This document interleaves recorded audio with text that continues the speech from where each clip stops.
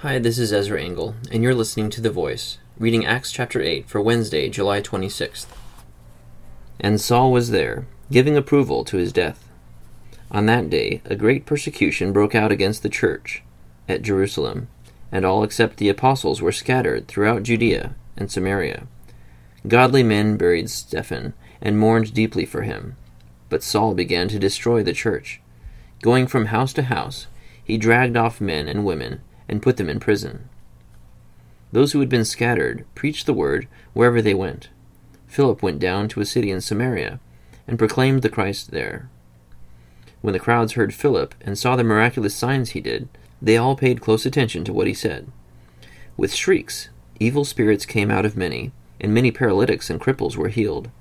So there was great joy in that city. Now for some time a man named Simon had practiced sorcery in the city and amazed all the people of Samaria. He boasted that he was someone great, and all the people, both high and low, gave him their attention and exclaimed, "This man is the divine power known as the Great Power." They followed him because he had amazed them for a long time with his magic. But when they believed Philip, as he preached the good news of the kingdom of God, in the name of Jesus Christ, they were baptized, both men and women. Simon himself believed and was baptized, and he followed Philip everywhere, astonished by the great signs and miracles he saw. When the apostles in Jerusalem heard that Samaria had accepted the word of God, they sent Peter and John to them. When they arrived, they prayed for them that they might receive the Holy Spirit, because the Holy Spirit had not yet come upon any of them. They had simply been baptized into the name of the Lord Jesus.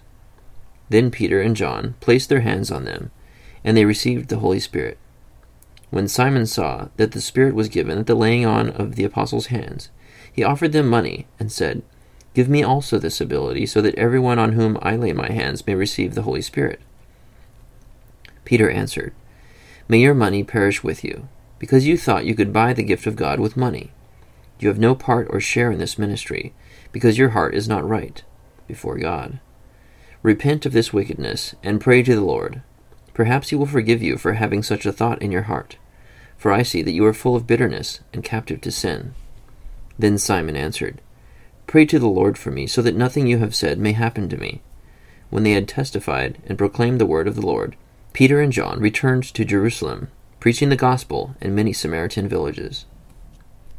Now an angel of the Lord said to Philip, "Go south to the road, the desert road, that goes down from Jerusalem to Gaza."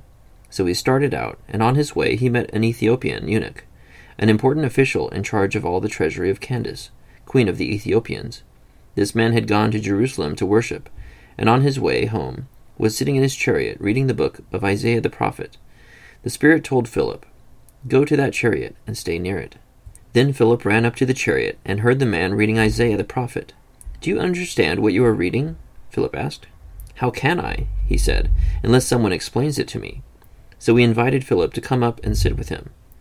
The eunuch was reading this passage of Scripture.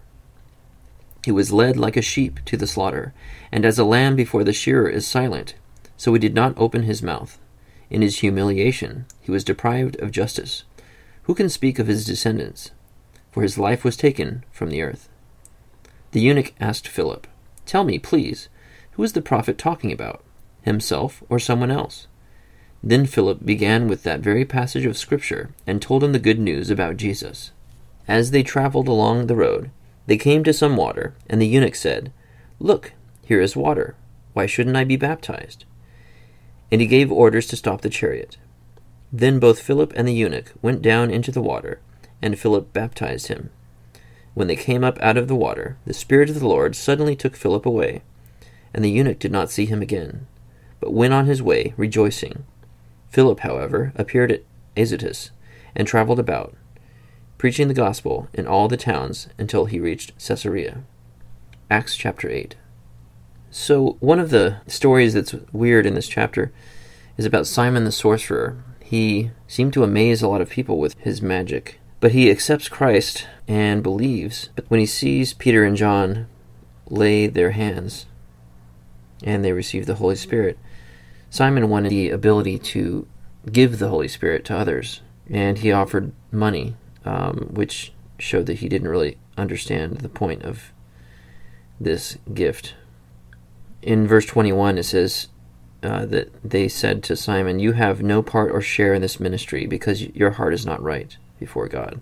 So it's kind of a weird story, just because Simon became a believer, but while he was a believer, he still seemed to be motivated by wanting to have the most power. He wanted to be able to do the things that the apostles did, and he thought that he could just buy it with money, which was really a shallow way of thinking. But he seemed to recognize that it was wrong and asked to be forgiven. Thank you for listening to The Voice.